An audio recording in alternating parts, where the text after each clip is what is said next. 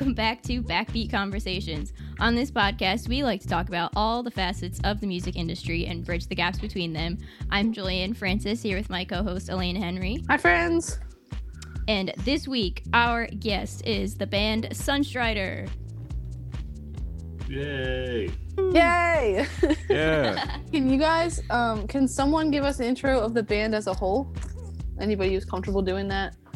Dude, do you guys want me to? Yeah, go for it. Okay, I'll step up and do that. Hello, ladies and gentlemen. We are Sunstrider. We are a jazz fusion band thing from Baltimore, Maryland. I'm comfortable doing this. Ask the question. Yeah, what the fuck are we? Jesus What do we Christ. do? What is music? Anywho, we do jazz adjacent music. It's pretty cool. Check us out. Buy our album. Yeah. I think that's pretty good. I'm Miles. I'm bassist. I also write songs. All right, next person. All right, I'm Rick. My friend's family. No, I'm just kidding. What do I do? I play keyboards. I'm also going to be eventually playing a little bit of horns with it. I also write. And I usually do a little bit of the arrangements as well, making sure that everything works all nice together. Cool. Sir, I'll jump in next. My name is Kendrick. I play sax, and then I think eventually I'll probably do a little bit of vocals, mess around with that, and yeah. Nice. I'm Zach. I'm a guitarist. I was actually on the podcast before, if you remember my episode. I might write something in the future. I don't know. We'll see. He Better. will. Yeah, put something in there. No mites. Yes, that is me. Drummers always go last. My name's Pat, and I play the drum set and cymbals. Hey, Separately. All at the same, That- all at that's the same nope, time? that's important. They're separate. Differentiate. Drums are made out of wood. Cymbals are made out of metal. get them. Call them out. Facts. Damn. Mhm. So, how do you guys usually go about writing your songs? Is it one person brings an idea? Is it you all sit in a room and come up with something? What goes down? Let me take this one. Oh. Please. Hi. Go ahead. All right. Now, granted, I'm gonna start this and say I haven't written a song, but Okay. So I we're off to a good start. do. 100%. Miles, your intro. Come on. Anyway, Man. definitely feel as though when we come together, it's Ricky or Miles so far have been the ones writing the tunes. They'll have an idea and it'll be like a construct. However, we will have rehearsals where we'll just vibe and kind of come up with something that will probably piece into something they've written. So it's more so they have a composition, we show up not knowing about it and then just jam. And then they bring it in and say, hey, that idea was cool. Let's just kind of, throw this in this song, and then it all comes together. Of course, in the studio, I think when we had our one, session, we'll make some adjustments and, last adjustments that we have to do. But I think that's kind of how we go about it, in my opinion.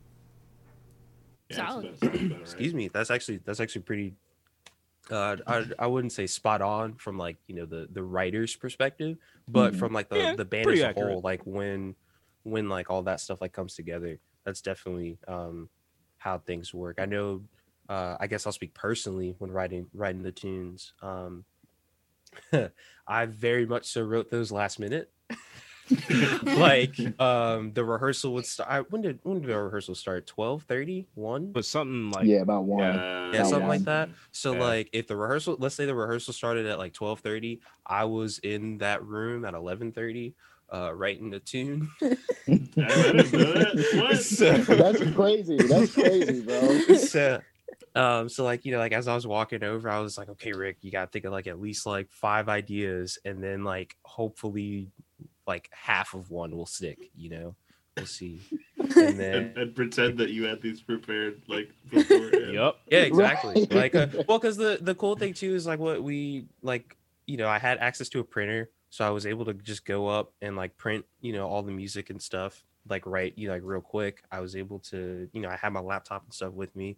I know like the notation software pretty well, where I can just like, if it's some chords, if it's a melody or something that I have written out, I can just be like, hey, transpose, bam. I could just tell Pat a drum groove that I'm thinking of. I could tell, Miles about a bass groove that I'm thinking of. And I don't have to write music for me because I wrote the song. So, or at least not yet, Um, so like, especially with illustrations, like that just started as me playing like on piano, and then I was like, oh, it'd be cool if like, Zach had this part, Kendrick had this part, Miles had like this thing that was going on, Pat was doing a little bit of this, and I can just kind of support everybody while everybody else was kind of finding ways to shine. So that's usually how I would write. It would be very, very last minute, but hey, I mean, it worked out real well. Yeah, worked out beautifully. Not to toot our own horns, but yeah. you know what I'm saying. But I guess I since I so far I'm the other main writer, I think for me it's closer to what Kendrick said. Most of my song ideas are stuff like I was just messing around playing with like Rick or Kendrick or some combination of of the band members here, just kind of messing with ideas. And then I'd take that idea home and be like, okay, let me build on this. I had to figure out like, which chord voicings I want and all that stuff like that. Not as last minute as Rick. I'm a little surprised to find that out. That was new to me. But I mean, hey, it sounded good. So what can I say? But yeah, that's generally like one of the tracks that we have, Pulse. That one had been sitting like kind of in my mind for, I want to say a good like 2-3 months before like we'd even gotten together and been like, let's do this band, like let's create this. And of course it was a similar outcome though. We went to record and sounded pretty good. At least I would like to think so. We were actually able to perform that one before lockdown happened at our school. Yeah. It was like the day before. Before. Oh my God, it was right before. Yeah. Right before. Just barely snuck it in there. Yeah, it was received pretty well. So. That February?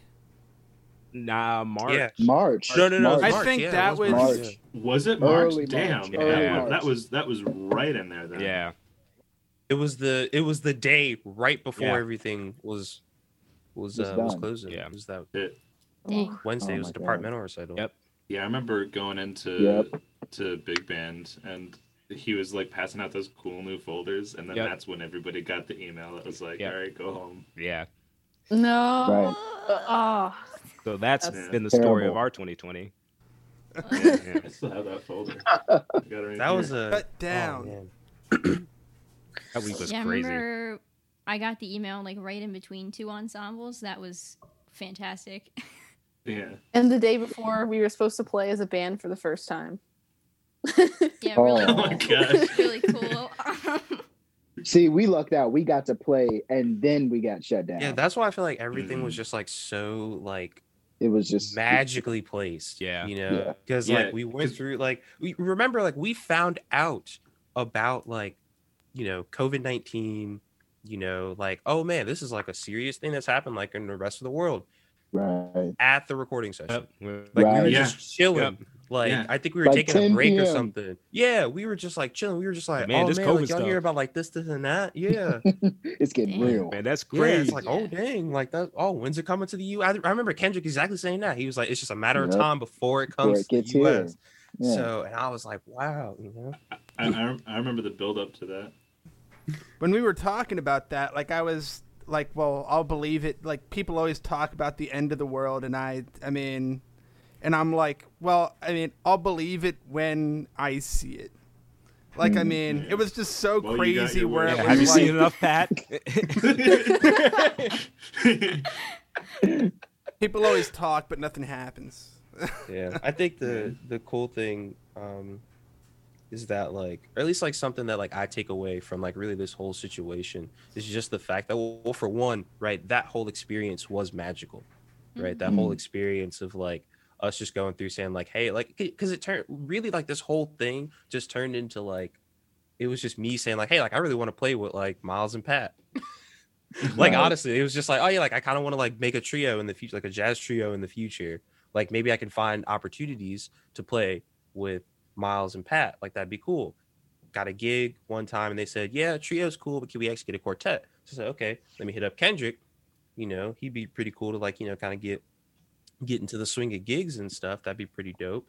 And then on top of that, I had another gig that went through. They asked specifically for a trio. Pat couldn't do it and Kendrick couldn't do it. So I said, how about we get Zach in and doing Ooh. it? And like once I heard that, like just oh man, it went like all together from there. At least like in, you know, again, this is in my head, right? Like it's just like all together about like the whole thing. I was like, we gotta like at least like get together and like jam or something, you know, like it has to be like just something. It could be like a little small thing.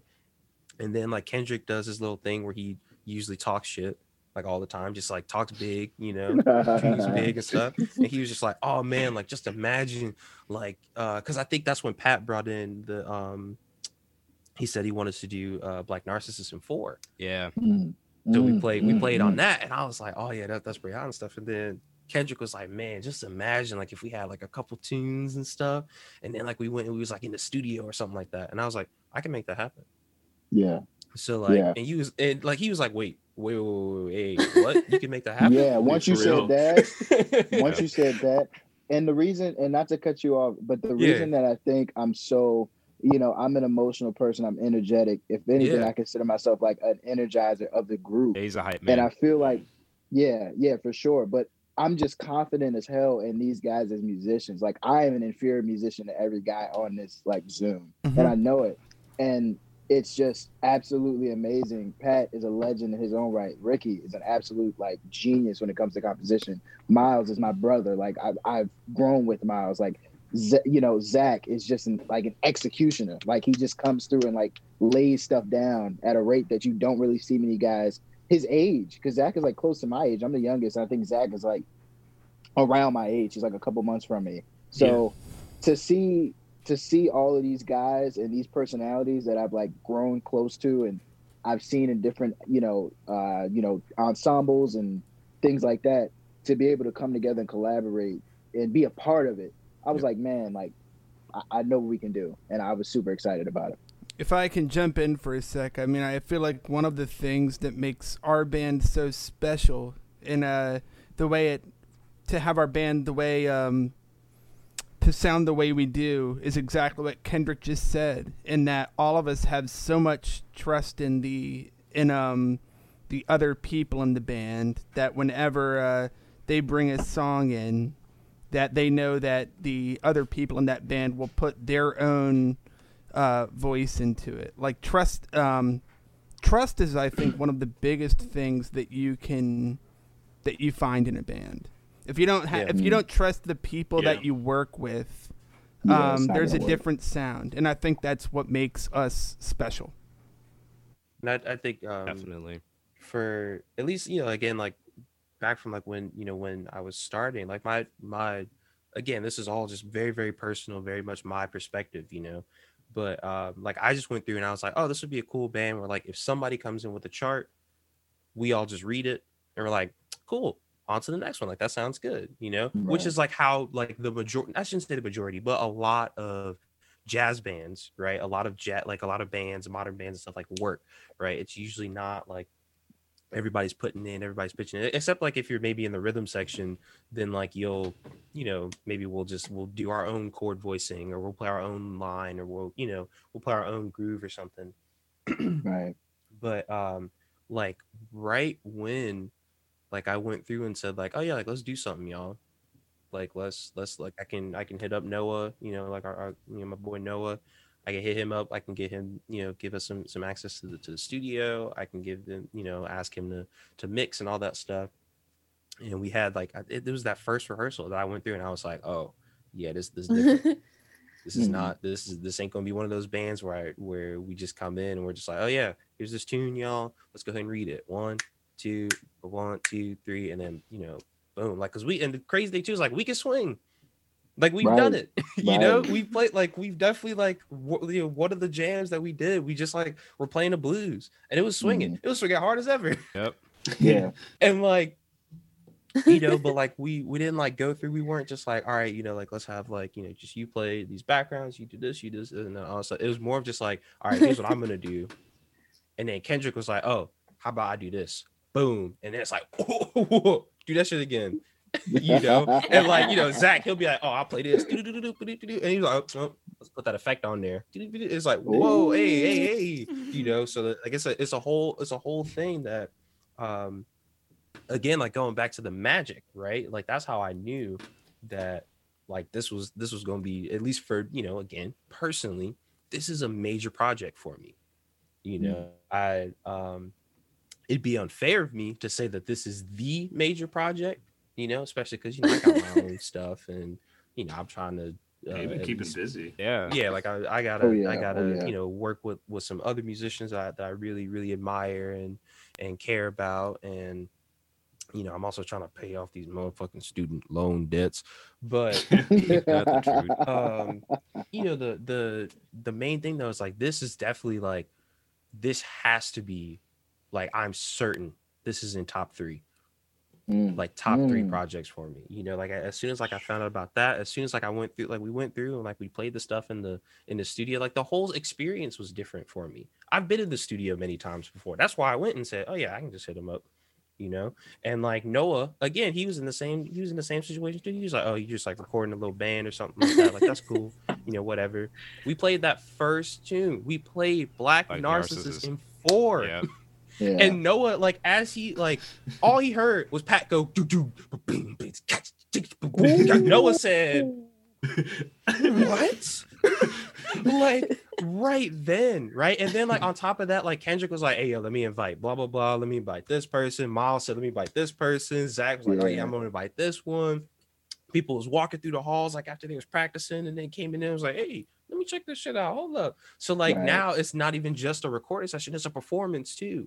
Right, You know, right. and like I've never ever had an experience like that before. So, you know, again, like it's basically like magic after magic after magic, right? And like it's such like this huge thing, right? Especially like that last performance, right? The departmental recital. We go through and we play, right? We already knew the news. We already knew we probably ain't coming back. We ain't coming back, right? Right. Oh, we man. probably we knew like at that point we was like, you know what, like this is honestly like the shittiest situation, especially like me and Pat, right? Because we were like recitals and graduation, like you know, they just kind of you know fucked us, you know. But yeah, so like, but like we went through like once we got like on that stage though, like for me at least, it really just felt like just forget it.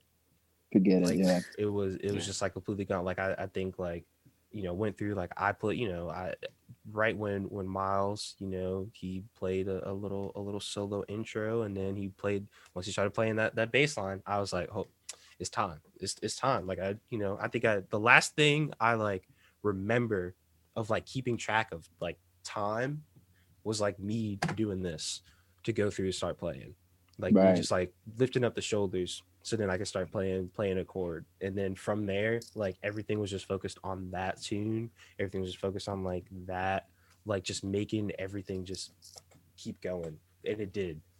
Like, and from there, right, even when like everything was like shut down, I just love how basically all of us were like, yo, we still gotta like hop on Skype, hop on Zoom, hop on whatever. We still gotta talk to each other. We still gotta share some ideas. Like whenever we can, we gotta do this, we gotta do that. And like we've been doing that, you know, and everything that's happened in the world, in the United States and in Maryland, you know, we've been talking about it. You know, so it's not even like we're just a band, we're just about music and we don't care about like what's going on in the world. Like we understand that music is a realization of the world, you know, and because of that, we go through and it's just magic, like magic after magic after magic. Like even like listening, because I went through and did a little something to the tunes, and like just listening to that, I was just like magic. Like this is just so great. Oh my goodness. Yeah, I think we all meshed particularly well. Speaking as Yeah. someone who's played and sung in like a lot of different groups before, I guess I'm pretty sensitive to like how in tune I am with the other people, and this group like specifically, like I don't have to worry like at all about where we all are. Like we're always on the same page. It's fucking awesome. I think part of that is mainly because we're all really good friends outside of the music, Exactly. and then Yeah. that Exactly. music has brought us closer together. I mean, we all like, especially Kendrick and I, we've been friends since sophomore year of high school, junior year of high school, Yeah, something like that. long Long time. time. Man. We're pretty much as close as brothers, and with Ricky, Pat, and Zach, all last year we were in a rhythm section together. So musically, we're already in tune to each other. And I mean, when you're in tune to musicians as good as this, I mean, honestly, like the things I could say about the the men sitting in front of me, just like Pat, as a bassist, your relationship with your drummer, I'm getting a little choked up. Is so important. for I've choosing played music, with different Miles. drummers. I played with wonderful drummers, and even I've played with really good technical drummers. Pat's very very good technically, but there's a certain like X factor about Pat where he just every now and again he'll do something that you don't expect. And that sounds like, as a bassist, you're like, well, you want to expect it. No, but like it's like something that's like, whoa, what did you just do? But it's like, I'm still there. He still has me in his pocket, and I he didn't go anywhere, but he just did something that you're just like, it kind of, you have to be careful because sometimes you want to stop playing and be like, what the hell did you just do? Like why? Like, oh my God. And then Ricky, I mean, I think for Ricky specifically, I remember it was my freshman year of school where I'm at right now. And I remember I got into the music program kind of jankily. Normally you have to like audition beforehand, like during your senior year of high school and everything. Basically I decided at my orientation, I applied to the school as a psychology major. I got in. But at my orientation, I basically said, I want to be a music major. I don't want to do anything other than music. Like, this is what makes me happy. Oh, snap. Did Miles cut out? Oh, snap. Uh-oh, Miles. Can you hear us? I think he cut. No. Thanks, Oh, Zach. God. Hey, Oh, Miles, can you God. hear? Dang it. It's okay. I believe he will come back. Yeah, of course. It may have been his internet or something. But yeah, no, Yeah. just to piggyback on what Miles said, man, I definitely feel like it's a huge privilege to be able to play with these guys, but it's also, I think, a huge privilege just to be really close friends with these guys. I mean, basically, like my brothers was when we came back from a jam session in DC, and it was late night. I wasn't even supposed to go. I was kind of like a last minute addition. I was like, yeah, man, let's go. It's Mr. Henry's. I've been there before. And we came back, and I kid you not, we sat and talked in the Performing Arts building until 6 in the morning. Oh, That was- yeah. And I remember he's I had back. class. That was ridiculous. yeah. Sorry for cutting out. That was weird. Oh no, you're all good. Okay. You're all At least, good. You didn't like commit a crime by cutting out of school. I'll come back and speak more. Don't worry. But, yeah. We came back, and I mean, we got back probably around like 12:30, 1 o'clock, and we sat there till 6. That was And it crazy. didn't even feel like it was 6. I think we decided, like, you know what, man, damn, we got class. Like, let's just go home. And Yeah. I went home. I went home off like an hour's sleep and came back for my 8:45. And it was like, it didn't even feel like it was that late. We were just sitting up talking about whatever the hell came to mind, and Yeah. to be able to just have those conversations. We've talked about some in-depth shit. I've cried in front of these dudes, and I don't cry in front of many people. You know what I'm saying? Like, we've had some really, really, really, really heart-to-heart. Pat, has really, as a musician, big, I guess the term big up, he's really given me those. Like, after performances, I mean, he came up to me and told me that, the vibe that we had on stage was something he's never experienced. And to hear that from a 26-year-old, 27-year-old musician who's been around, it doesn't get better than that. Yeah. All right. Well, hopefully I won't get cut out this time. I was on Ricky. You guys got the Pat stuff, right? You on Ricky. Yeah, You're on yeah, Ricky. yeah. Cool. So yeah, basically, Jankley got a music department. I got put in one of the jazz small groups, and I remember coming into that first rehearsal, and it was Ricky, this drummer Charlie, who has an insane pocket, and Ahmed, who's a guitarist, also insane. So I'm coming in this freshman who doesn't really realize that I'm not as good as I thought I was. I think the high school that I went to, it was kind of big fish, little pond kind of thing. Big time. And I basically walked in and I was like, oh, the pond got bigger and I'm not such a big fish anymore. And I remember, just playing and just hearing these guys play. These guys were at a point where they'd been playing for a while together. And I remember just throughout that semester and throughout that year, really, Ricky just kind of helping me along, being honest with me, telling me stuff that I needed to do to be a better musician. And I don't just look to him as a musician. I look up to him as a person, as a friend. As a composer, all these things. Ricky has really helped me a lot, progress a lot as a musician. I would be nowhere near where I was if I was not thrown into the deep end my freshman year. And Ricky's a big part of that. Then on to Zach. I remember, I think it was my first day. I think it was the first day. It was like welcome week, coming to UMBC. Welcome week. Yeah, Welcome I week. think it was like they had us in like the field or something. All the residential students. Yeah. And we were doing like the icebreaker games and stuff in this big ass field. It was like thousands of kids. We're all adults, but at that point, I mean, we were out of high school, so like just You were kids If you at had the big time. babies. At UMBC, y'all Yeah. kids. Yeah. So a good couple thousand kids, in this field, just kind of like, she's remember when you could do that. Anyways, oh.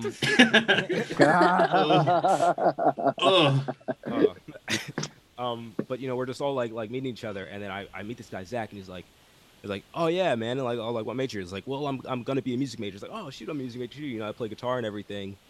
And I remember being like, oh yeah, Zach, cool. I'm probably like, I will see him at some point. And like, I think we saw each other very sparsely that first semester.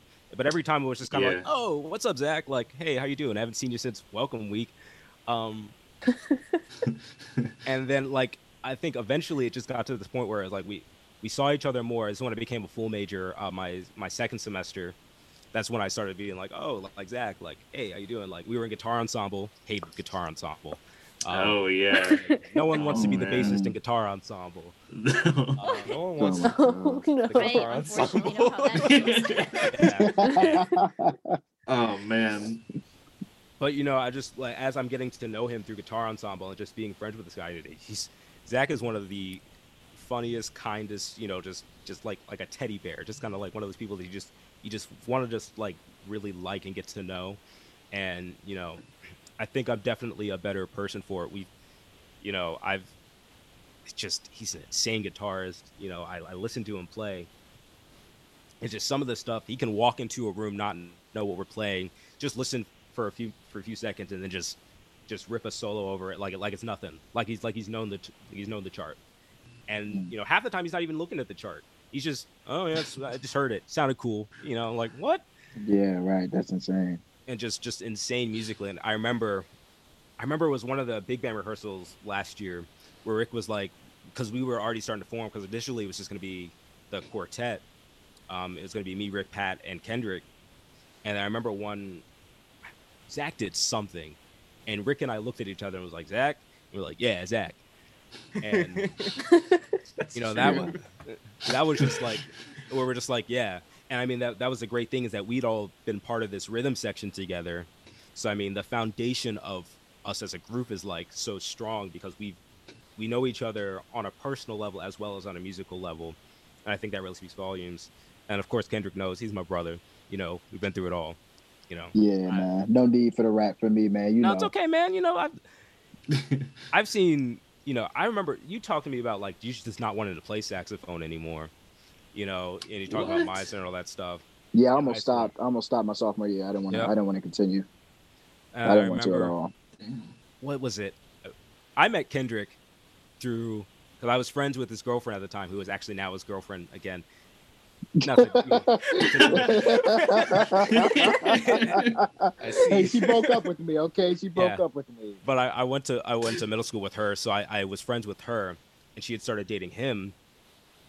And I remember it was one of those weird moments where you just kind of, it was a similar thing with Zach, where you just kind of you vibe with somebody just off the cut, and initially you don't really think much of it. I remember this was something dumb about like a mixtape that I had.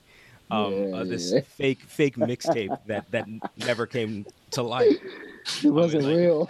And I was like, man, and when you drop, and just every now and again in the hallway, hey Miles, when you drop your mixtape, hey man, when you drop your mixtape, and then eventually Kendrick and I actually both have a very close mutual friend, Tim, great Barry sax player. Hopefully we're gonna have him on some other stuff. But I'd known Tim since second grade, and then Kendrick had known him since what was like eighth grade. Eighth, yeah, early eighth. So we didn't know that we both had that connection. But then I think I was talking to Tim, and Kendrick came up to him and was like, "Oh," he was like, "Mixtape," and I was like, "Ah, yeah." I was like, "When you drop your mixtape?" So I think through that we were able to become closer, and then from there, I've seen this man grow as not only as a musician but as a person. I've been there for that. I've seen him go through lows and highs and everything, and just there are not many people that I admire more than Kendrick. And yeah, We're going to have to resurrect that mixtape. We're gonna get it. We're gonna get it. When are you Man. dropping that mixtape? that's Got a top release secret. date on that? That's top secret. Man, I'm liking this. This is like a nice little like spreading the love podcast. No, this is a good podcast. I like Yeah. it. Hell yeah. All right, Zach. Speaking, your okay, turn. but we do have to move on. I have Yes, more never questions for you. Yeah. So, Stop fucking complimenting each other. let me Yeah, and let them questions. answer their questions. God damn it. Stop spreading the love. I have to ask you more questions. Okay. So, what made you guys decide on jazz fusion style? I think it's just kind But you can of. take that. Well, I mean, it was just because I think at least like for me, like I was already playing jazz. Like I recently, I also play organ. So like I've been like really diving deep into that, and like just swinging real hard on that, and like just trying to really sound more like what like the bass players of like you would probably think of like the swinging in like the 70s. Like that's what I'm trying to sound like on the organ. So it's like really difficult and like all that stuff. But I was like, yeah, I want that to be kind of over there. So what if I have another outlet over here that's like something a little bit more modern, a little bit more like not necessarily like I guess like I like to think of it as like I don't exactly know what the sound is. Like it's still like me going through and like trying to discover and describe the sound like as we're going. So because of that, like we stuck with, or like for me, came up and I said I kind of want to do like this jazz fusion thing. I like these chords, I like these rhythms, I like these grooves. How about we do this? Especially because like we all freaking love hip hop. Yeah. Like so there's like absolutely no way that we could just like form a band and not have at least one hip hop groove every song. Yep. That'd be a dilla beat. Like we gotta do Right. it, So and then like on top of that too, like we all love like Robert Glasper, we all love Thundercat, we all love like we are listening to like the guys that are like happening right now. So Right. I went through and I was like, well, how about like we just write some tunes and play some music similar to them, but then like we add even more stuff. Let's figure out more stuff to add in. In Yeah. that vein, like, what's fusion for you guys specifically, especially for people who might not be familiar? Because, like you kind Yeah. of touched on, fusion can come in like different forms and Yeah. molds So and like whatnot. when I guess like a little bit of a history lesson starting out, right? Fusion kind of started like in the 60s and the 70s when the idea was after like just when you think of like Spangalang straight ahead jazz, like a lot of that was going on. Like, you know, Miles Davis, for instance, you know, spearheaded like the majority of stuff happening ever in jazz. Um, he decided that he wanted to play some stuff with rock groups. He wanted to play something that was a little bit more. It was just different. It wasn't necessarily like he wasn't like getting anything from jazz, because he still played, you know, jazz. He still played, you know, like free jazz. He still played, you know, all that, you know, like I said, Spangleland, and but he also went through and said like, I want to play with someone who sounds like Jimi Hendrix, because Jimi Hendrix is cool, and like I really like that sound. So like I want to see how I could blend with that sound. So he went through, found like some musicians that, you know, could try to emulate that sound. You know, he took I don't want to drop a whole bunch of names, because I feel like that's just going to confuse a whole bunch of people. But you know, like after doing that, like a lot of other people were like, hey, I kind of mess with this, you know, because in the interesting thing too that was happening, especially during the 70s, was at least, I believe, 5 genres were competing for the next pop genre. Right. So, because at first, right, the pop genre in the 50s was very, it was still kind of sort of jazz, but it was also a little bit of like rockabilly, you know, rock and roll, a little bit of Motown, just a little bit, but mostly it was like rock and roll and like, you know, rebel music kind of, you know, and that's when like the pop genre like kind of started to be. In the 60s, they took that a step further, and like now they're going really into like that counterculture, you know, idea. So, of course, a lot of folk rock and a lot of like free form, a little bit more freer forms of jazz started to become the pop genres. But then in the 70s, right, like all the kids that were growing up in like the 50s, right, they liked the stuff that was happening in the 60s, but they now already had, you know, they have corporate jobs, or they have, you know, industry jobs, and they're already working. They're no longer the kids. So how do we apply, like, you know, how they were trying to figure out ways to apply to the kids in the 70s, and the ways that they were doing that was through dance. So of course, you know, they went back to like the roots, and they said, okay, how are we gonna like make these people dance? So of course, that's when funk, disco, hip hop, you know, more variations of rock, such as punk. Um, I don't believe metal was just like right at the 70s. I think it was a little bit later. But like just so many of these genres were really like trying to find ways to like clash with each other and like make their way through the, you know, to the top. So because of that, Miles Davis went and said, "All right, bet I'm gonna do all of that," and then here we go. so so and like and the crazy thing is like he did it like amazingly for some dumbass reason. He like it was amazing, right? He never missed. He never missed in any decade. He never missed.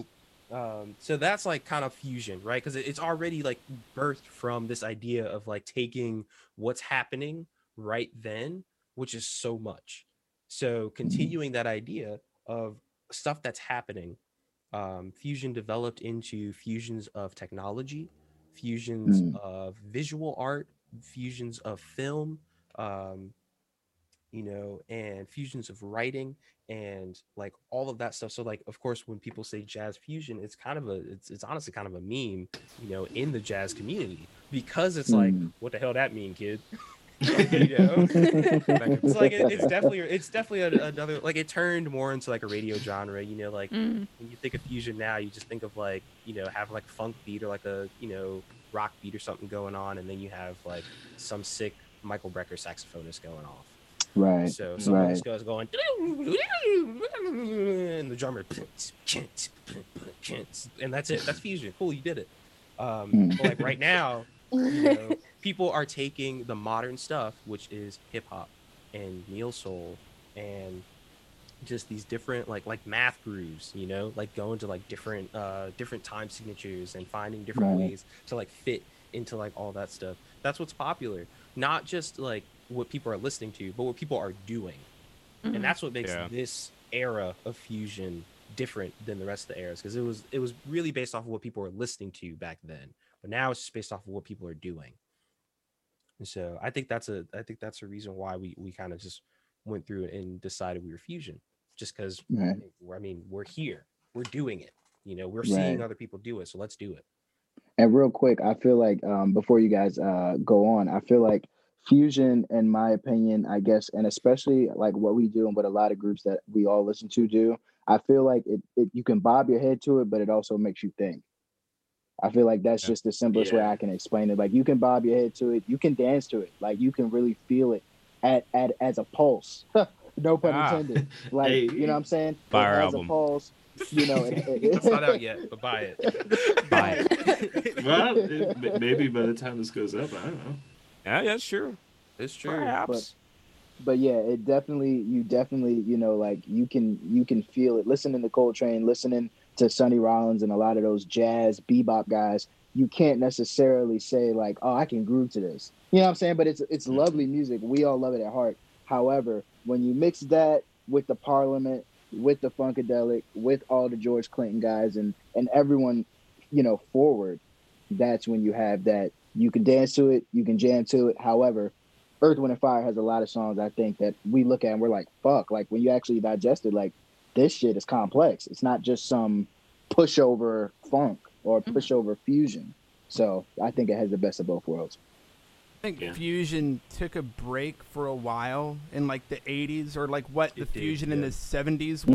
was. Yeah. And then I remember there was an album that came out, I guess, in 2021. It would be 30 years ago. A band called A Tribe Called Quest just brought back old Yes. 70s fusion and would just put it as Flip it. like a sample as stuff they would rhyme over. And in a way, I mean, Kendrick was saying, I can't remember if it was Kendrick or Ricky, they were saying that that it makes you think. And in a way, like it does. But in a way, if you can bob your head, like you can get something out of that music, especially even if you listen to Tribe Called Quest, even if you're not thinking, even if you're not able to think about what this sample is doing, if you don't know, you don't need to know the chords that they're playing to be like, hey, I like this, you know. Right. Right. But yeah, that's what got me into fusion. So, just like straight away, another follow up to all of that.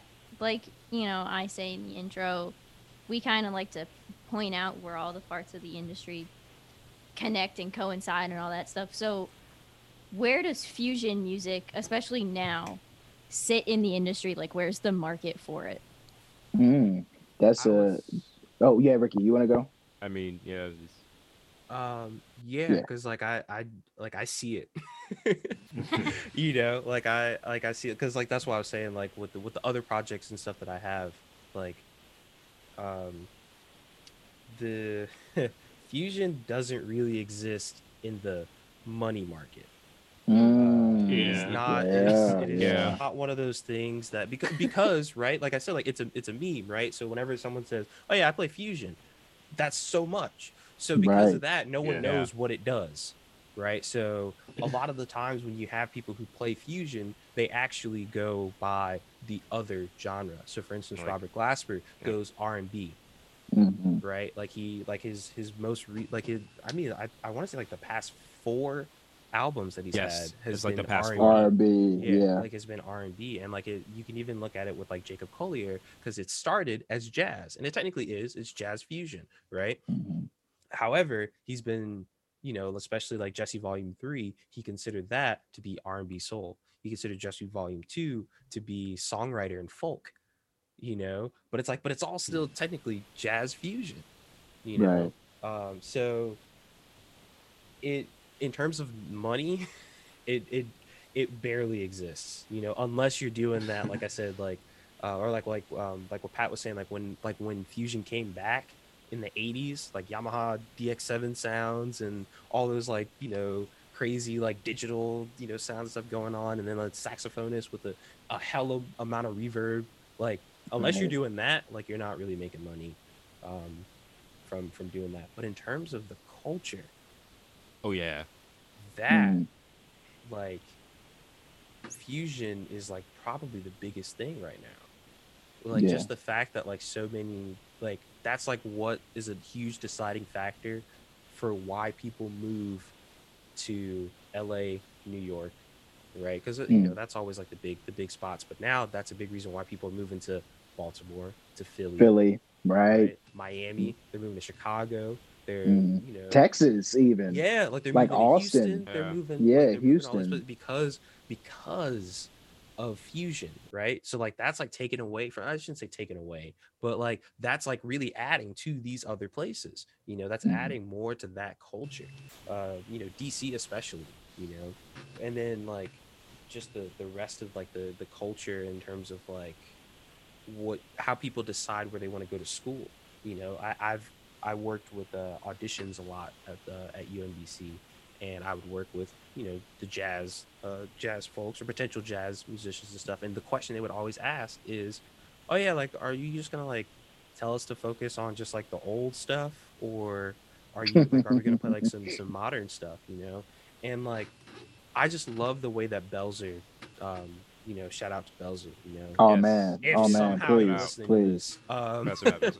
But like, I'll make him I just listen. love how Belzer put it. He said, "Well, first off, you know, like we teach you everything, right? We teach like we're not gonna like prepare you for 1950 because 1950 already Right. happened, you know. So we're gonna prepare you for, you know, I guess like for if you're coming in now, we're gonna prepare you for 2025, Mm. you know. So, but like his whole thing though is he was like, yeah, but like, don't think that the stuff's old. The stuff's barely 100 years old. Like it's turning 100 this decade. Now, Yeah. right? Like Yeah. it's like jazz itself, like not even just like you know like the type of jazz we're playing on. It's like like jazz as a genre itself is just now turning 100. So like think about like how many things have happened Yeah. in jazz in those just like 100 years, you know. Like it's so because of like usually because of that answer that has a lot of people come to UMBC. Yeah, Yeah. So which is like I love Valid. that, you know, Yeah. just because like that's such a great answer because a lot of people they either say like, oh well, bebop is the formative language of all of this and you need to learn how to play that, or like man nah, like if you don't know how to play, like 'cause if you go to Berkeley, right, it's like yeah, like if you don't know how to play your blues scales and you don't know how to play like these 27 other scales that actually don't exist in this tuning, but if Yep. you can figure out how to do that on your sax, if you don't know how to do that in like 6 months, you're not getting any gigs. I'll see you later, kid. right. Like, that's Exactly. straight up like Yeah, what man. happens, you know.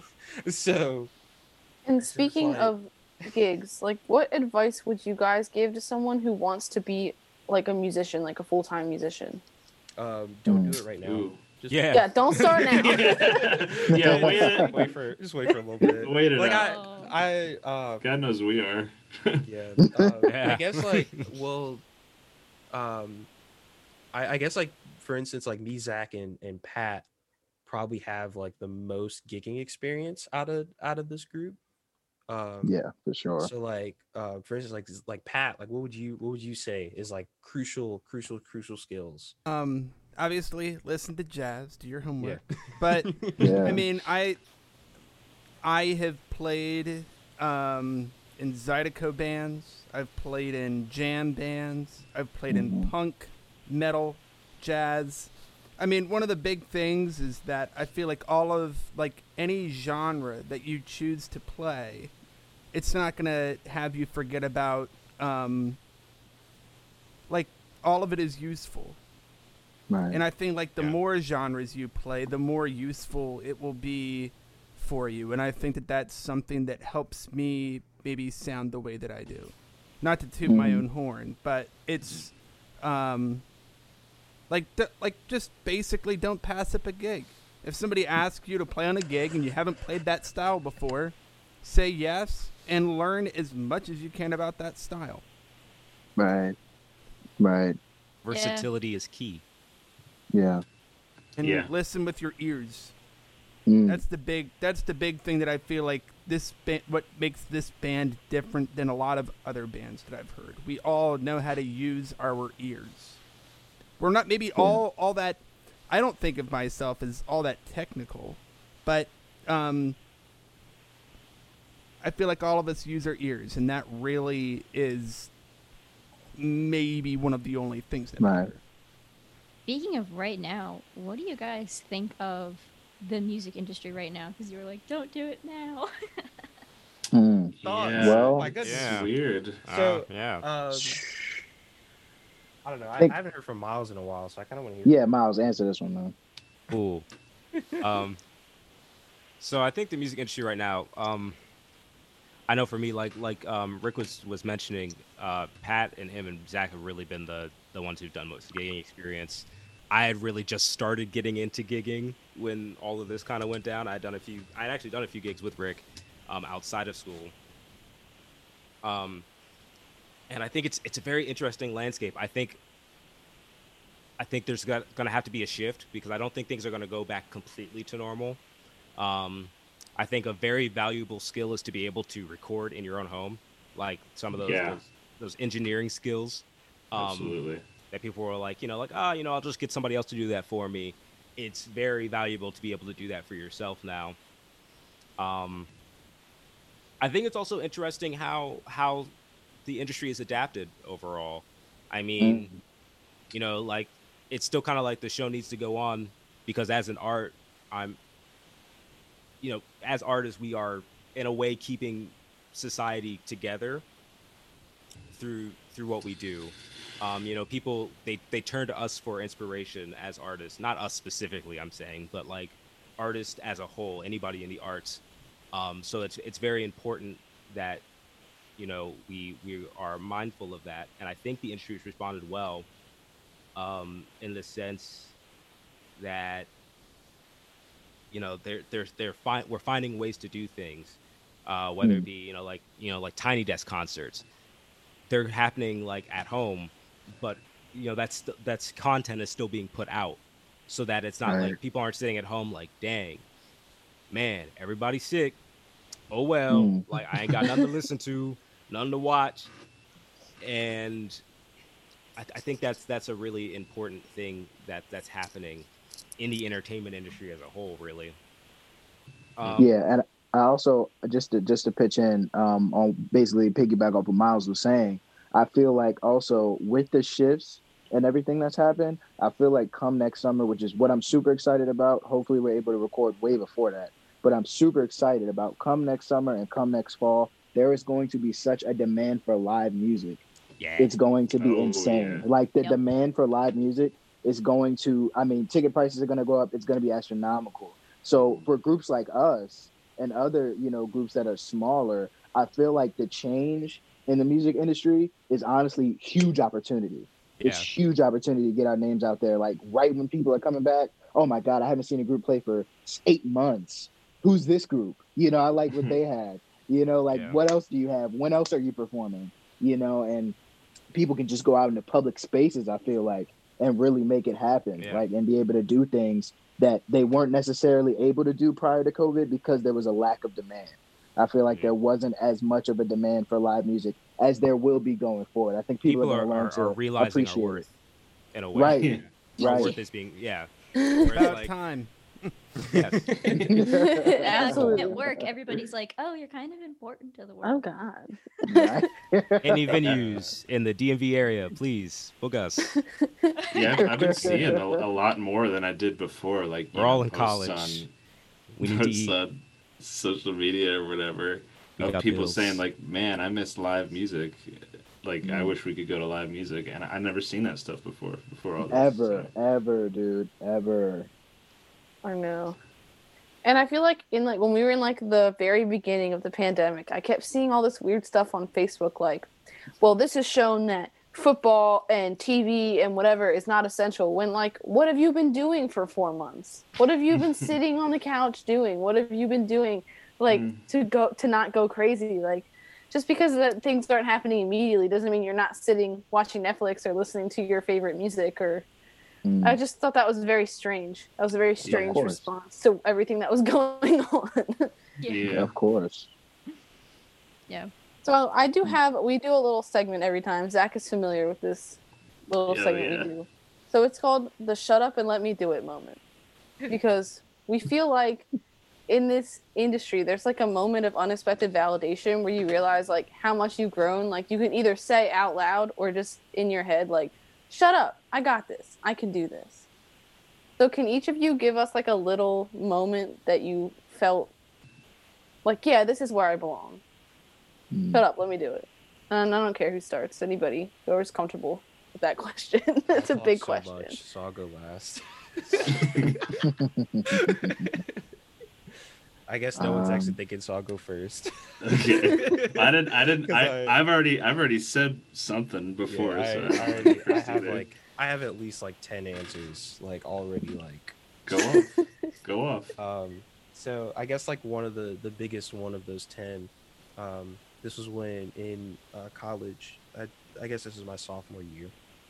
At this point, I was already like kind of one step ahead of like the track, you know, that Belzer set up for like the majority of his jazz students. He likes to usually say, oh yeah, like by your junior recital, you have one honors recital, like that you led in your belt, and then you have at least one honors recital you've been a part of.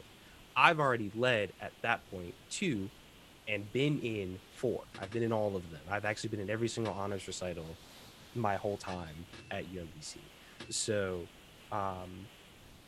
so at this point, right, like people are like calling me up saying like, hey, like you play this gig, you play that gig.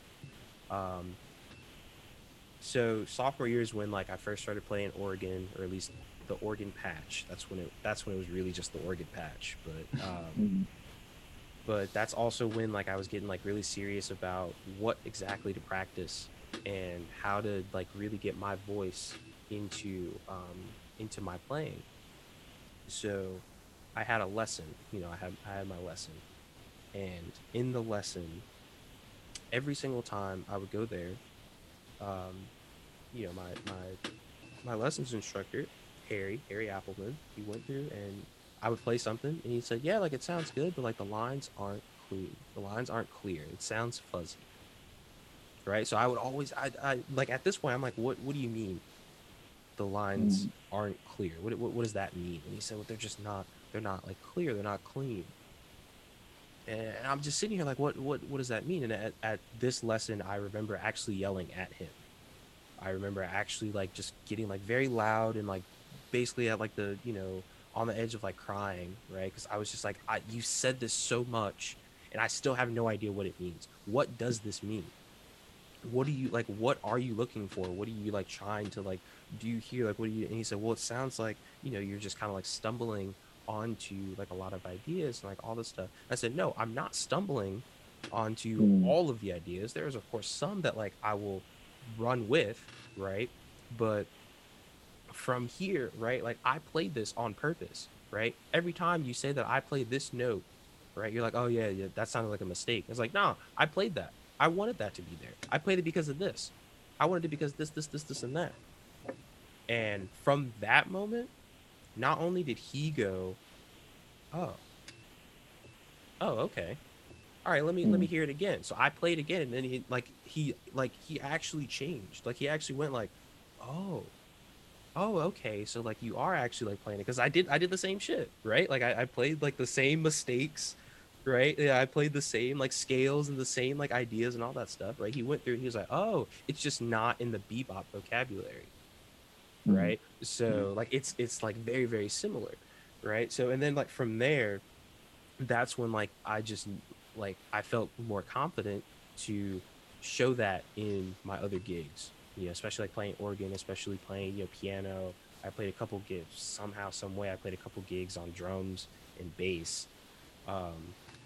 But you know, like that's like what I did, and that was the big moment that like I feel like the confidence definitely went up, because even if I like make a mistake, I know that like that's still like something that like happened here in my heart, right? I knew that like, because like how I think of mistakes is they're not necessarily mistakes. It's just something your mind didn't think to do.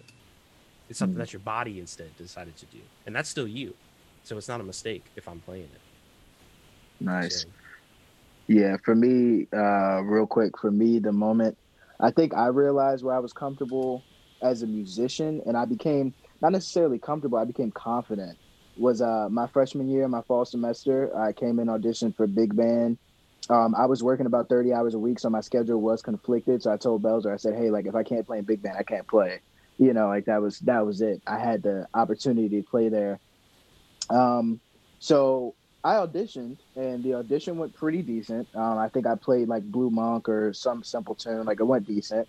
And I get an email, and he didn't email me afterwards. He told me it was great. He emails literally, I think, a week before we started, and we get the lineup for big band. And mind you, I auditioned on alto. I played alto, like that was my instrument. That's what I played. And he put me on Barry, and I never touched a Barry before in my entire life. Like that was something I had zero experience with. Tim, who we talked about earlier, he plays Barry. That's his stuff. So to put me on Barry, like for me, that was just monumental because I'm playing with the bass. Like that's a huge part because I'm holding down a lot of the low notes. Like if those are gone, trombones can carry me a little bit, but I think we were short that semester. We didn't have the full amount. It was like 2. Yeah. So I was like, damn, like and I pulled him to the side, and similar to Ricky, I guess that was the heart-to-heart I had with Belzer. Like, I wasn't angry, but I was kind of confused. And I was like, hey, dude, like, you're trusting me with a little too much. Like, I'm not even 18 yet. Like, I don't know if I can do this, whatever. And he just looked at me. He was like, you're going to do it. And he's like, I could have gotten someone else to do it who played Barry. Like, he had other options. He had a Barry player that he knew that he could have called. And he said, no, I think you'll be the best. Like, I know you'll be the best because I heard what you can do on alto. And if you can translate that to Barry, you'll make it work. And I mean, I wasn't excellent, but we played Anthropology, we played some hard tunes, and like, I did it. Wasn't excellent. Hey, I don't know, man. I don't know. Okay. I straight up thought you were a Barry player that whole time. Straight up. And then you were like, yeah, this ain't even my horn, man. I said, nigga, get the fuck. The podcast, Rick. I can say that. Unedited podcast. No, it's okay. It's okay. I can say that. Get out of here. Yeah. Oh, where we can say that the whole time? That's what I forgot to tell them myself. in the beginning, that if they curse, it's okay. We had to just check the boxes as explicit. Yeah, it's fine. Oh boy, I'm about to go off. Oh, Somebody else go heck. before me though. Never said heck before. Oh, dang. Darn. Oh, who's up next? You're up next, Miles. Oh, is it me? It's me Yep. right now? Okay. Yep. So I actually have like, I think it came in stages for me. I think the first instance where I was like, okay, maybe it was freshman year when I got thrown into that super group. We were kind of stacked at that point. Yeah. So I'm like sitting there like, I'm basis. I have to hold these guys down. So, what's going on? And I remember Tom Lagana, the director, shout out Tom.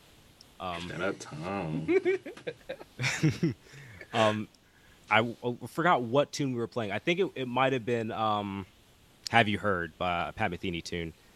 And after one of the runs we did, it was really good. It was a good run. Everything was feeling good. We usually did a pretty good job with that tune. People liked to hear us play that tune. Yeah. And I remember after one of the rehearsals, Tom looked at me and he's like, "Are you a music major?" And I was like, yeah.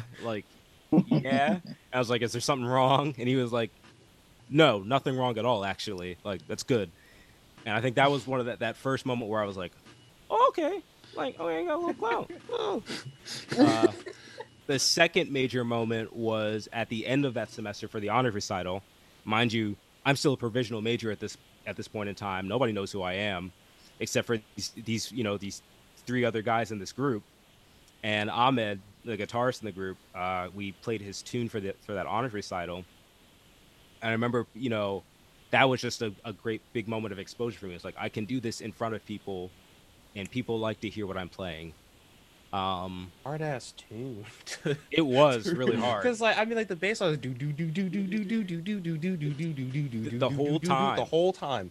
Yep. And I had to hold that down by myself the entire time. Jesus Christ. And then I think the third major moment, 3 of 4. Third major moment was back in February, back in the end of February, the Vince Jericho concert. It was like a Latin jazz, like we went off. Like it was a really good concert. And I remember, just Vince telling me like, dude, holy shit, like, yeah. And I remember, people coming up to me afterwards. There's a guy who was like, like, you were my favorite part of that concert. I was just sitting up there, playing Toon Battles the entire time. Like, this is fun. I love this. It's great. Just dancing on stage. And that could have been part of it, is that I was like really enjoying what I was doing. And, Matt Belzer, our professor and the director of the big band, he comes up to me afterwards, he's like, my drummer said that he really likes you. Like, he really likes how you play. And I was like, whoa. This is a drummer who's playing with players on the caliber of Matt Belzer. If you don't know Matt, check that man out. Yeah. Man can. Oh, Lord. And that's He's the best saxophone player I've ever heard in person. Easy. Easy. Yeah, and And you you heard, know, like, easy. he heard Kamasi. Yeah. It's true. We've heard Kamasi Washington. He's live. better than him. He's better than him. We In my send the opinion, shots. he's better than him. Anywho, Yeah. let's not do that to Kamasi. Okay. I love Kamasi, dude. Get on I that love level, Kamasi. Kamasi. Yeah. Goddamn, yo. I love Kamasi. But like that's a player on that level, saying, like, dude, you're really good. Like, dude, and a drummer at that. Like I was talking about between a bassist and a drummer, like if a drummer is telling you as a bassist, like, yeah, you're killing that. Like that means everything, especially with somebody of that caliber. I think the last moment was the setup for not the honors recital, the departmental recital that we did right before lockdown happened. My teacher, Tom Baldwin. This man is so good. Like I'm like sitting in a lesson, I'll sit there and I'll be like, man, how do I play this? And he'll be like, give me your bass. And I know, like, as soon as he says, give me your bass, like, I'm gonna be sad, because he'll just like the way that he just makes it so effortless, and he'll just hand it back, be like, play it like that, like that's how it'll be. And he'll be like, you just do it like that. I'm like, what the fuck? Like, Tom. That man's definitely has a seat at Mount Olympus. That's Yeah. Oh yeah. So like, I'm sitting there, and this is this person. I'm like, man, how am I ever going to like reach this person in terms of my playing? Like this is someone I look up to as a player. He's my teacher, and it's also weird because he's like in lessons. He's not the two Toms, Tom Lagana and Tom Baldwin. Tom Lagana is very animated in his personality, I would say. Oh, yeah. And Zach can attest to that. And Tom Baldwin is just like just the most stoic, like, okay, how was your week? Okay, that's cool. So what's new in the bass world? And I've gotten to laugh a few times this semester over Zoom, but that's just me tooting my own horn at this point. Yeah. Just being stupid. But that's how it goes. But like it just, he's just like this stoic bass machine. And he came up to me because Professor Belzer had emailed. He was like, they need more people for this departmental recital, and he's like, you got something, just do it. And for me, like in his own little way, he kind of said, like, I believe in you, like, you got this. Like, I'm not asking any of my other students to do this. You have this. This is it's a showcase, of what you've been doing. It's an honors recital, so it's not for like stuff like, oh, this is what I've been practicing and everything. It's like, what do you got? Like, this is like, you have this down, and you want to show the department what's going on. And for Tom, someone who I look up to as a musician, to just be like, to basically just be like, yeah, you got it, just do it. Like, I don't need to hear what you have, like, just do it. You have something, right? Cool, go ahead. And for him to know that was something that I wrote, was like, whoa. Here I thought, I'm sitting here, 2 years as this guy's student. I'm just thinking he's like, all right, teach this kid bass and then I'll leave. And, he's like, really, like, he sees something in me to be able to say, like, not only do I believe in this guy as a bassist, I also know that he has potential as a composer as well, which really pushed me to be like, okay, yeah, now I got this. And that's kind of like where I've gotten myself to, where I'm like, all right, I don't have to worry about what anybody else tells me. I know I got this. I don't care if, A, B, or C can do this or that better than me. I know that I got this. I know at the end of the day, I'm going to do what I need to do, and nobody can tell me otherwise. And that's my segment. That's my segment. The end. You know how to end an essay? In conclusion. And they lived happily ever after. The end. Hope you enjoyed my paper. Thanks for So I guess coming that to would TED be Talk. Zach or Pat then. Pat, you want to go? Sure.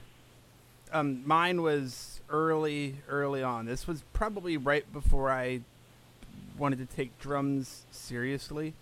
I probably wanted to take drums. I was taking my first serious private drum lessons when I was, I don't know, 8. So this was early on. I was 7 years old, and every year my parents would take me to a festival in New Orleans called Jazz Fest. And believe this was one of the days we didn't go. It was a Wednesday. The festival would start on Thursdays. And so we're walking around, and I am as a 7-year-old kid, not like most 7-year-old kids, I was a huge fan of this movie called The Blues Brothers. And I was walking around the House of Blues gift shop in New Orleans with my mom, and I was looking at all the cool Blues Brothers stuff they had. The cashier comes up to us and she says, "I'm gonna get fired for telling you this, but the owner of the House of Blues restaurant, Dan Aykroyd, is right next door sitting at a table." So we made the smart decision, and we thought about it, and we hightailed it out of the House of Blues gift shop. And I think I stood outside with my dad or something like that of the House of Blues of the restaurant, while my mom went in, found the table he was at, and was basically just put a feeler out, my son's a huge fan, he's 7 years old, would you be willing to talk to him? And he's like, "Oh yeah, of course, bring him in." And I remember talking to him, and he was talking to me he was talking to me like I was at the age that I am now, which is, I don't know, 26, and I was 7. And that automatically just made me grow up. And he I remember early on, one of the first things he asked me was "So Patrick, what do you do for a living?" And I said "Oh, I'm just 7. said to him, well, I'm a drummer." And he's like, "Oh yeah, all these guys are drummers at this table. It's a table of, I don't know, 7 people." And I just remember talking to him about music, and he was like, "Yeah, you definitely have what it takes." And if my hero, Dan Aykroyd, or anyone of that caliber, tells you you can do it even when you're 7 years old, I was like, okay, this is just what I have to do. I don't care if I make money, doesn't matter. If people like what I put out, it doesn't matter. I have to do this. So that was my I have a bunch of moments, but that was my moment that I feel really carries me through the bad days, where I'm like, why the heck am I doing this? That's why. So Wow. Crazy that Pat, your damn. response That's crazy. at 7 years old to "What do you do for a living?" is "I'm a drummer." Yeah. That's Yeah. I don't, Right. I don't, not to get religious and spiritual, but I'm about to get religious and spiritual. Uh-oh, here comes No Pastor matter Rick. what, what Lord you follow, no matter what God you follow, believe in, don't believe in, or anything like that, like that's something. Because like, there'd be a lot of folks in that situation where they would just be like, well, I'm 7 years old, I don't I don't do anything for a living, like I just live, or like I'm just like at my mom's house or something like that. But like something like just in that moment told you you're a drummer. You're a drummer. If I wasn't so sure of myself that I was a drummer, I don't know if I would have had that same conversation with him.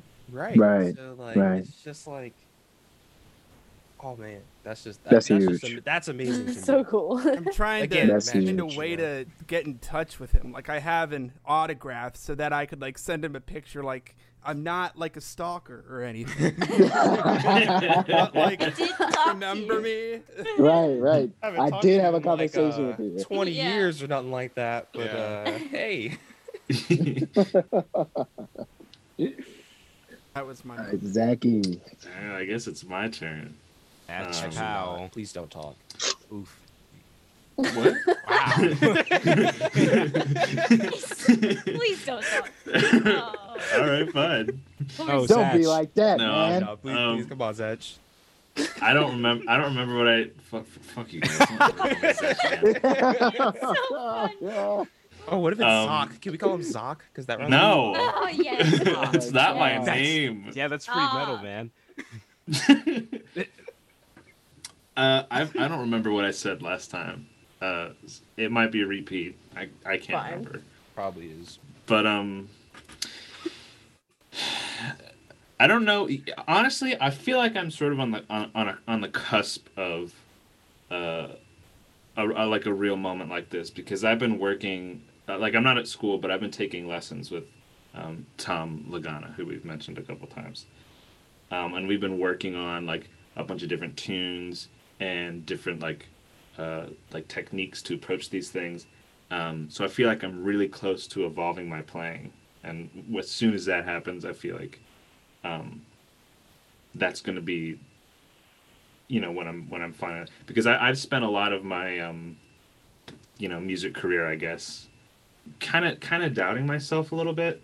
I've always had this idea of like, oh man, I could be better. Like I'm not where I want to be. Like I know I could do some really like great stuff, and I can see it, but like I'm not there yet.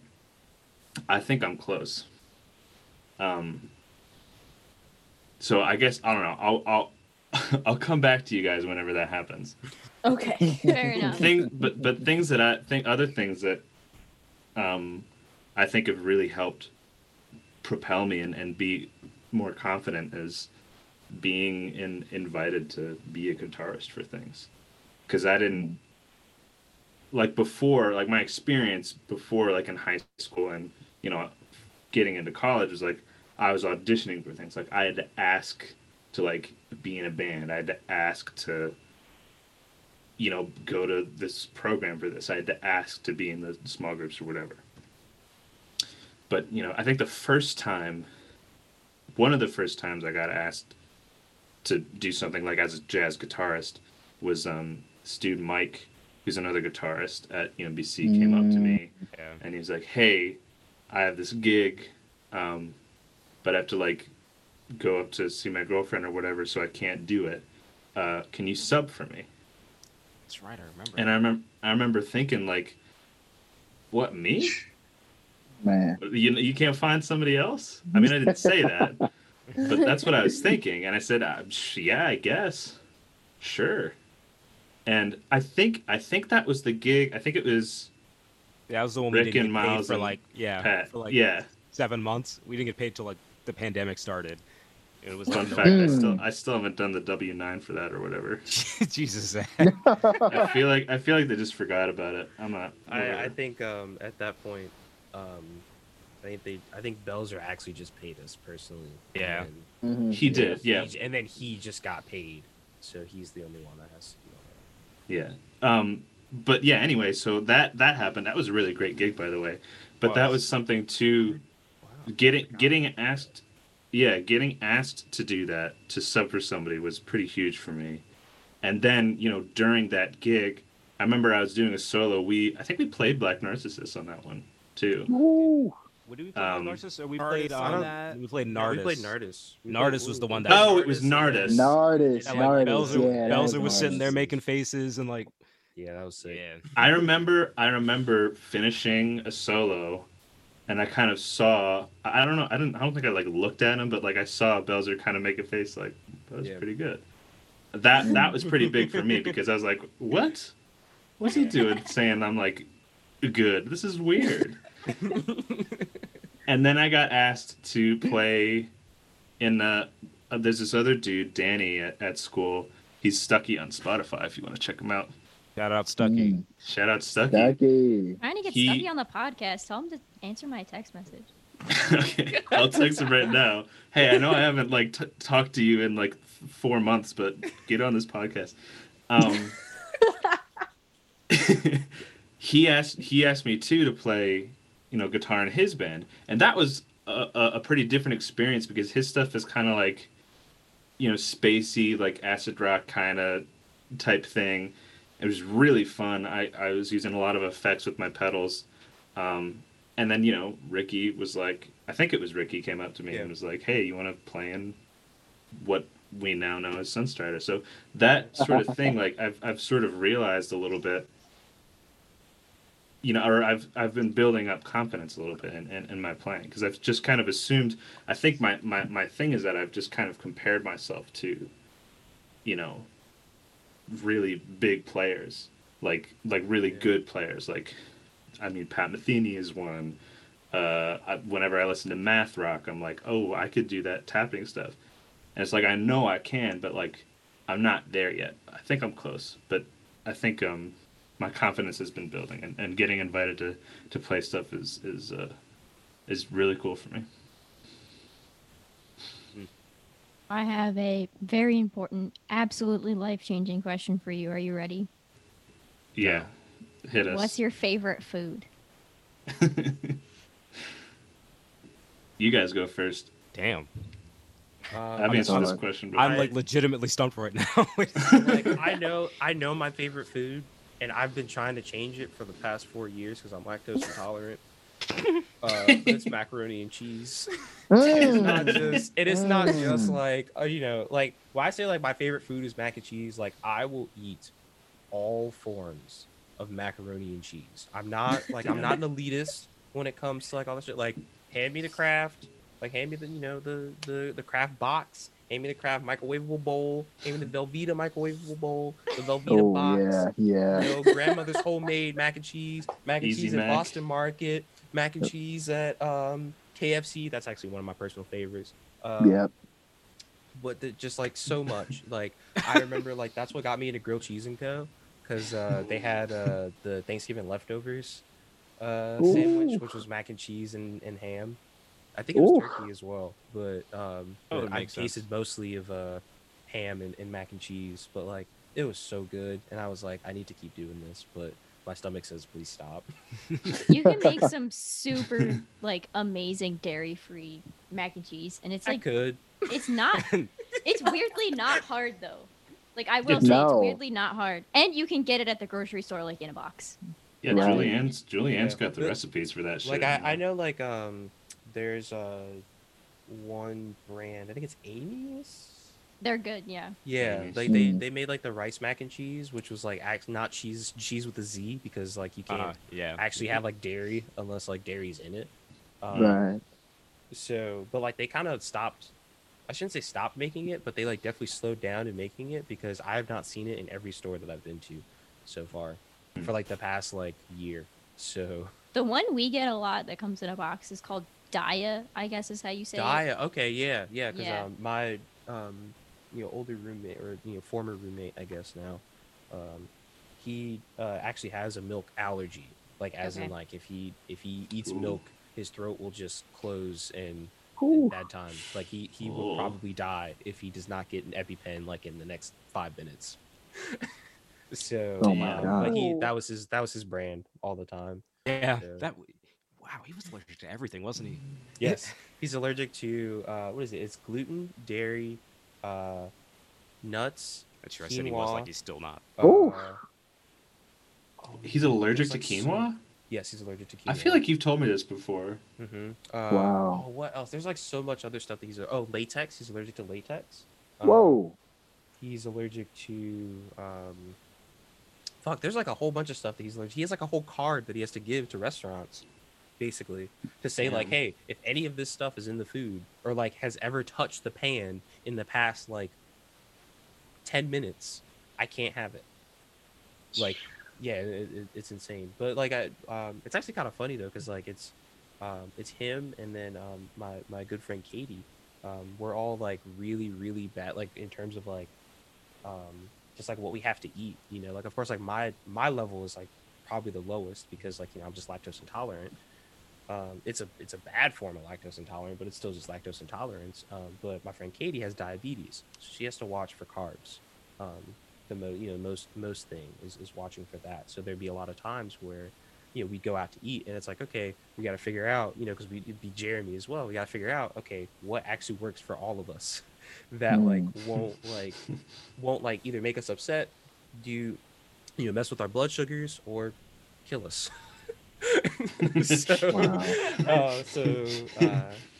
So usually like when I found the rice mac and cheese, I kind of opened up their world and they were like, oh, bet, thanks, Rick. And then they told me about some cool things on the menu at Chipotle. And I was like, hey, that's what's up. But yeah, mac and cheese, definitely. Ah, yes. When are you going to drop that mac and cheese tier list, though? That's true. When is that coming? So Fuck the mixtape. Where's the tier list going? So I found there's I feel like I'd imagine that a lot of y'all might know who Binging with Babish is. Yeah, I watch him like, you know, several times a week. Exactly. But basically, like he comes up, you know, he has like recipes and all that stuff. At first, you know, it was the whole thing like dealing with shows. It'd always be something related to a show. But he also has the Basics with Babish session or segment. And one of those was mac and cheese. So he did 3 levels of mac and cheese. The first one was like a really easy, like basic version where you're just like, oh yeah, like boil some stuff, boil some whatever your pasta you choose, and then as long as it's not spaghetti, and then throw some shredded cheese up in that bitch and let it melt, and then mix it. Yeah, y'all ever had spaghetti mac and cheese? I have. No. Oh, I've had spaghetti. I've had. Is it good? Fettuccine. I've had. Yeah, I mean, like it's technically just mac and cheese. It's just long. Yeah. Like it's just long mac and cheese. Floppy mac and cheese. Like if you're not expecting to like, 'cause I guess like that was the thing too. Like I was expecting to go into it and just you know, let the noodle go in, you know. So like I was ready for it. Oh, if you're not boy. prepared for it though, it's going Let to the be noodle Right. go in. it's going to Oh my god. then, you know, he was like, yeah, you know, pasta you're choosing, you know, put the cheese up in there and then bam, you're done, right? And then he was like, yeah, this is honestly like pretty whack and like it's not really like that much going on here. So let's like just improve this. So he improved it by doing milk. He did milk. I think it's like 2 parts milk, 1 part water. I think he did to add creaminess to it. Like the specific type of noodle that he chose, like holds like the cheese in like special ways, wherever the fuck. But he also went through and he added cayenne pepper and Dijon mustard. So, and I was like, okay, that sounds pretty interesting. You know, I have yet to experience, you know, either of those things, cayenne pepper or Dijon mustard. So, you know, I'll give it a try. And on top of that, he went through and he did a combination of shredded cheddar and shredded American cheese. Shredded American cheese is really fucking hard. Because you got to just take those Kraft singles and just stack them on top of each other and then just go. So, but like I did it and like I've been like kind of changing the recipe like myself a little bit. It's technically not mac and cheese because it doesn't have like whatever the cream is called officially. Yeah. Again, like I said, I'm not a mac and cheese elitist, so if it has noodle and cheese, it's mac and cheese to me. I'll eat it. Yeah, you know. it's But, such a beautiful creation. Yeah, but like it's Or pretty good because stomach. I just added butter, and I think recently I've been attempting to add in little bits of sweet baby rays. So Ooh. yeah, so it's been pretty good. So of course, me being biased, that's top tier. Connoisseur. Well, What, are we dropping behind the my tier list right grandma's- now?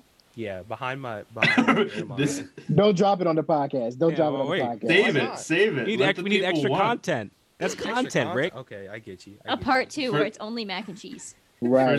First video on the YouTube Clicks. channel. We're still on your favorite food, Rick. Yeah. Bro, speaking of mac and cheese, y'all remember Oh that my mac and God. cheese pizza though? Hold up though, no, Yeah, time yeah, out, no, time no, out, yeah, the time mac out, and cheese though. pizza, Y'all yeah. remember that mac and cheese pizza though? What restaurant was that at? I remember that. That's at Pizza that's Pizza. at Pizza near our And school. yeah, Like- that's in Catonsville, But right? like, yeah, in Catonsville. Like, I missed that junk so. Oh, the mac and cheese That pizza was so delicious. good. Yes. Yeah, that was delicious. Like, it was that and what was the That was hamburger delicious. pizza? Hamburger Yeah. pizza was elite. Yeah, it's not like because like I know like Papa John's got some hamburger pizza type shit. So does Domino's. Yeah. Please pay me. Oh God. Like, Shameless plug. Drive That's out to always York, funny, boy. though. Deliver pizza in York. Just hey, ask for miles. I'll deliver. Fucking, what is that? Like an hour and a half, 2 hours. It's an hour and a half for a damn ask pizza. for miles, I'll drive some miles. B minus. Bars. Oh, Hey, God. hey, look, that gets it. That gets the Yeah. piece, so. Yep. Okay. I guess okay. my favorite food, real quick, is fettuccine alfredo. I love that. That'll do Yeah. it. I love I that. love it. See, I like I that, love it. Kendrick. Succinct, to Yeah. the point. Just quick, let's get the food out the way. Man. Get the food. See, I had to Didn't have to- explain. Didn't have to write an essay, give a fucking TED talk. Alfredo, No, I'm kidding. Olive Garden, Red I Lobster, will Alfredo. most definitely Bang. give a When TED Grant talk. Alfredo. edits this, I think he's gonna cry a little bit. No, I'm kidding, No, Rick. it's funny. It's Oh, somebody else go. Fucking mac and cheese. I would probably have to say my favorite kind of food is like anything with barbecue. I have for Thanksgiving I put ribs on my smoker at home, and they were amazing. Ooh. Smoked, Ooh. smoked Thanksgiving? ribs I would wish. have to be my favorite food. Oh, beautiful. Yes. Tell you what, I got some smoking ribs, you know.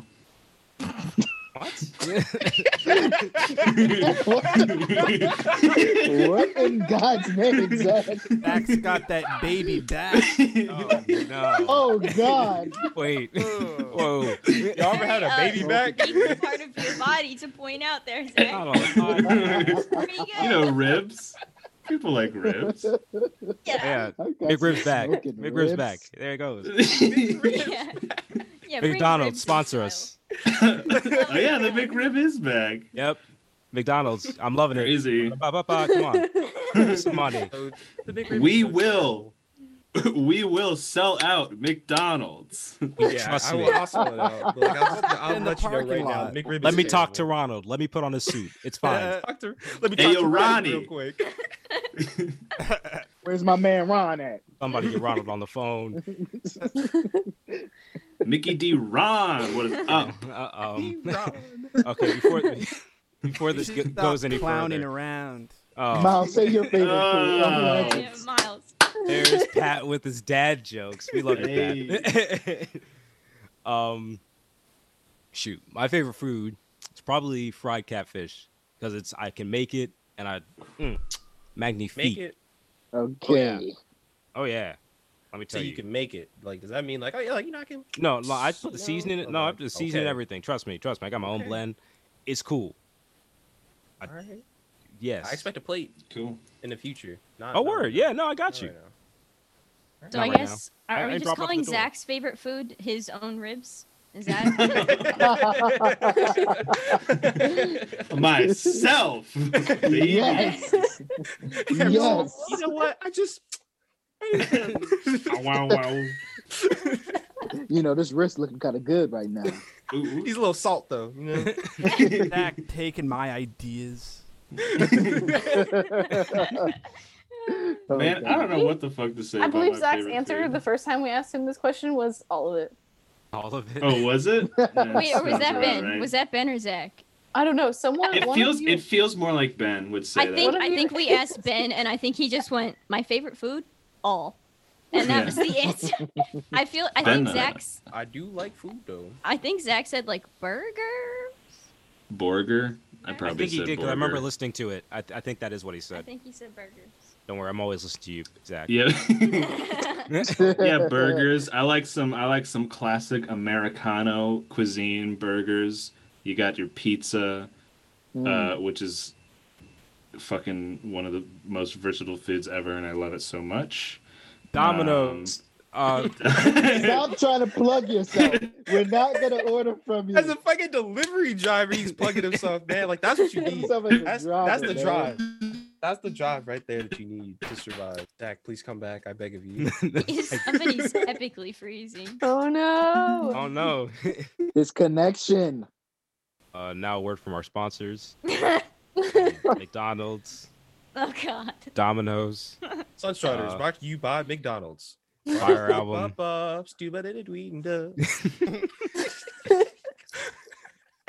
I guess Elena, if you wanna just go ahead with the next one. Yeah. Oh, the next she question. popped out. Oh no. Okay. So, a question that is quite the opposite of the question we just asked you. What Favorite? are your life goals? Oh, To eat mac and cheese. And Yep, there it was. not be upset. There it goes. That's my life goal, honestly. To Oh, not like man. eat mac and cheese and then have my stomach just punch the fuck out of me.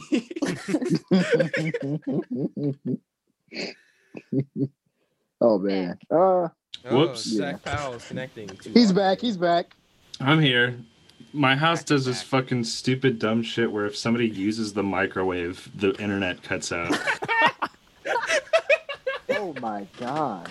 So that's what So just put like- your happened. router somewhere else. It's in the basement. It's not even anywhere near it. Jesus. No, I can't. Like, Mom, I gotta use the computer. Nobody microwave anything, and Yes. can't wait any longer. It's So, so like straight up, fucking they're weird. like routers, like they will get affected by microwaves because like Yeah. they're very similar in frequencies, Mhm. or at least like they're like related. You know, it's like double or half, wherever the fuck. But That's it messes crazy. shit Rick up. So in that's the why I was house. Just gotta eat your Domino's pizza cold. like, gotta eat your McDonald's McRib. I swear, if this motherfucker plugs himself one more time. Gotta drink your Yeah. Shamrock Oh my Shake cold. Oh, I guess though, to finish what I was saying before I fucking died. Moved on to a new question, Zach. yeah. Burgers, pizza, chicken my sandwich, chicken sandwiches. Them shits are good. French fries, like chili fries and shit. Chili dogs with cheese. You know, you're good. You're good This man's American Sonic. food. That's my shit. This Okay. is- American so food. Zach What was is the Sonic What was the next Hedgehog. question? What is You your already answered life it. You already goal? answered it. No, he's good. He's good. No. Yep, that pretty much answered it. I want to that answer the answered it. question. No, that you answered the question. You actually answered the question. You My actually life answered the goals are fucking chili dog and Sonic the Yes. Hedgehog. Yes, that's why I say you were literally Sonic the Hedgehog. Oh man. No, I'm answering this other question. Okay, I'm gonna. Man, I don't fucking know. After all that, right. Well, you said something last time. I don't remember what it was, but you said It was something. it was probably like go somewhere with like Sunstrider and record my Yeah, own no. stuff. It was definitely that. It was And just go back and watch that episode. Whatever. Sick. it was definitely make it with the bands. Yeah. Mm. Oh, and Stucky too. I want to keep Yeah, doing yeah, that. Remember when your life goal was to have a circular house? Oh, I fucking remember that. I had this whole like. That sounds mansion- really Mr. Chili Dog over here. I had this. Yeah, it's I had circular, this so you can just whole, keep running in a circle. I had this whole mansion thing mapped out. I remember I It's tried not to a circle, learn Zach. Google. It would be a fucking circle mansion. Yeah, like Went like this. cylinders. Like a Yeah. big ass ball. It's just like a spread of like a. You know what? Shut the fuck up. Me and Zach in independent study in high school was me studying for other classes and him being like, "So what if my house looked like this?" Oh yeah, dude, I fucking remember that. Was that senior year or junior year? I think that was senior year because they let us just kind of do whatever. Somehow we got all our Yeah. work done, but I don't know. It was It was just like, hey, can I have an independent study this period? Yeah, sure, whatever. Nobody's in that room. Okay, yeah. that's a pretty sick class, honestly. Also, your Sorry. college. Okay. Does anybody else have life goals? I Yeah, guess you all just of gotta us give do. me a minute. I'm trying to make mine not an essay. Oh. Well, then I guess. It's okay, Ricky. It's just fucking around. I guess I'll go next. I think my life goals, generally, just to be like content in what I'm doing, like to be like at a comfortable place with what I'm doing. But also, Lame. hey, you know what, Rick? You know what? Because you didn't let me get to my next part. And see, this is what happens when you interrupt me mid sentence. Okay, Rick, I'm sorry, Mom. are the interruptions done? Because I'm telling you, Rick, I have a general man. idea of where you live. We'll find you. I could go towards you and walk around for a bit and maybe find you. I'll get there eventually. But I think the second goal. Yeah, I think I'm done with interrupting you. Okay. Mr. Comedy out here. Anywho, Julianne can mute you. Julianne can mute you. Right. What's your second Canceled. goal, Miles? my second goal, I really think, and this feels kind of like stereotypical. I do kind of want to win a Grammy with Sunstrider, like that. Just be like, just to Kinda. say, just to be like, yeah, I have one, even though it doesn't like really mean all that much. It does, like, Oh, yeah. it means a lot. It means a lot in the Or music. at least to be industry. nominated, just to be like, yeah, Grammy nominated bassist Mhm. and composer Miles Malone. That'd be nice. Grammy winning would be better. So Academy, hook us up. But Academy, we know you're Let's listening. Let's Hook release us something up. first. no, Right, they're listening. right. It's cool. It's done. It's sorted out. We got it. Yeah, I think my life goal. I don't know. I have a lot of goals. I guess even some musically. I guess my main life goal is just make sure my business is flourishing. Like make sure my family, my life goal is to make sure my life is good and my family's good. I think that's the biggest thing. And then musically, I mean, yeah, my life goal is to perform. I think the biggest thing, musically, not Grammy related. I want to perform at Coachella at 9:30 Club. Those are the two. Those are my goals. If I could perform at 9:30 Club, I think that'll make my life. That'll make, because I've been there like 5 times. So if I could just perform there once, that would be amazing. Oh yeah. I think mine would be to go on tour at some point. I don't know if it's what I want to do, but it's sort of like, to me, it's sort of like college. Like it's just something that you want to, it's just something that you want to at least try out. And then if you don't like it, you don't have to do it, but it's good to just be like, hey, what would happen if I went on tour? And also continue playing music that challenges me. Yep. Yes, sir. Unstructured that time. tour coming up, 2021. 2021. Holy fuck! I had a lot of work to do. Hey, shut up. 2021.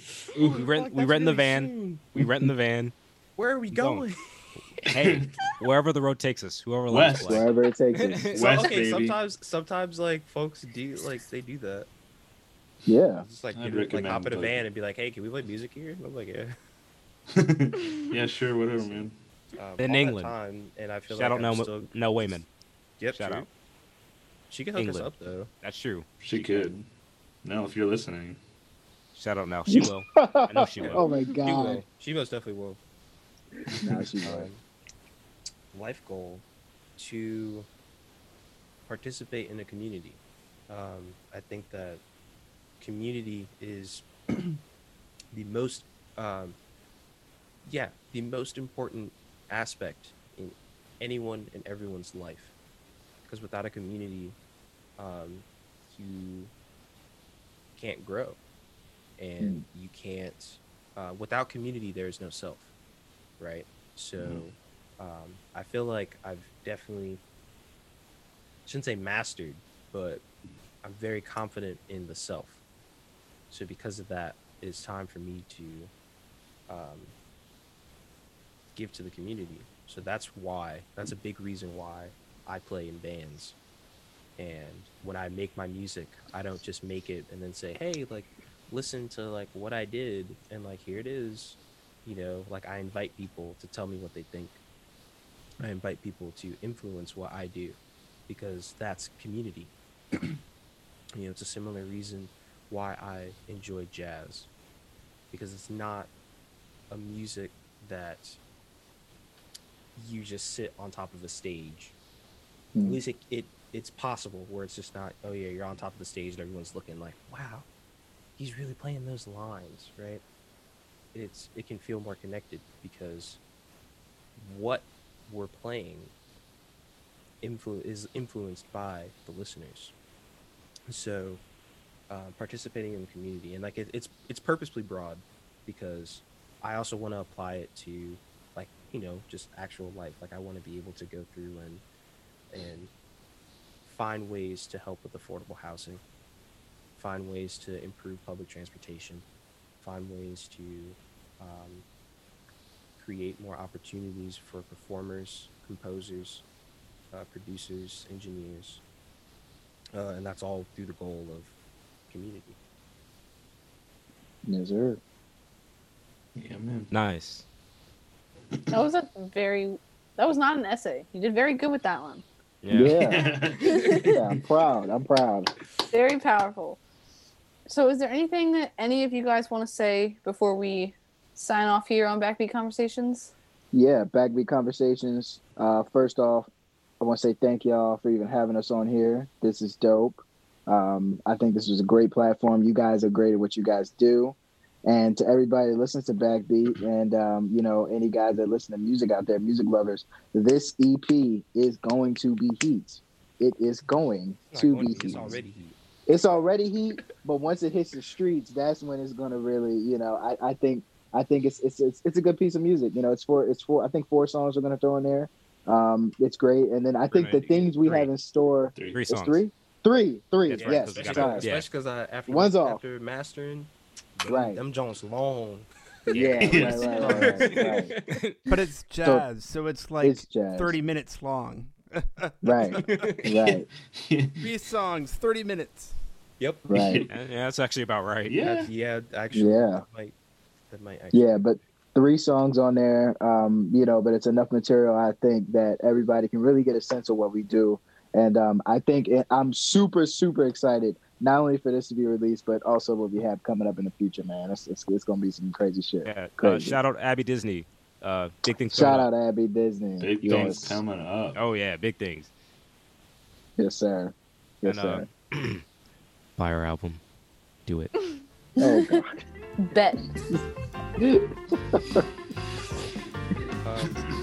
All right. Well, thank you guys so much for listening to Backbeat Conversations. We put out a new episode every Thursday at 10 a.m. Eastern Standard Time on all streaming platforms. And thank you so much to Sunstrider for talking with us today. Yeah. Backbeat Conversations, signing off.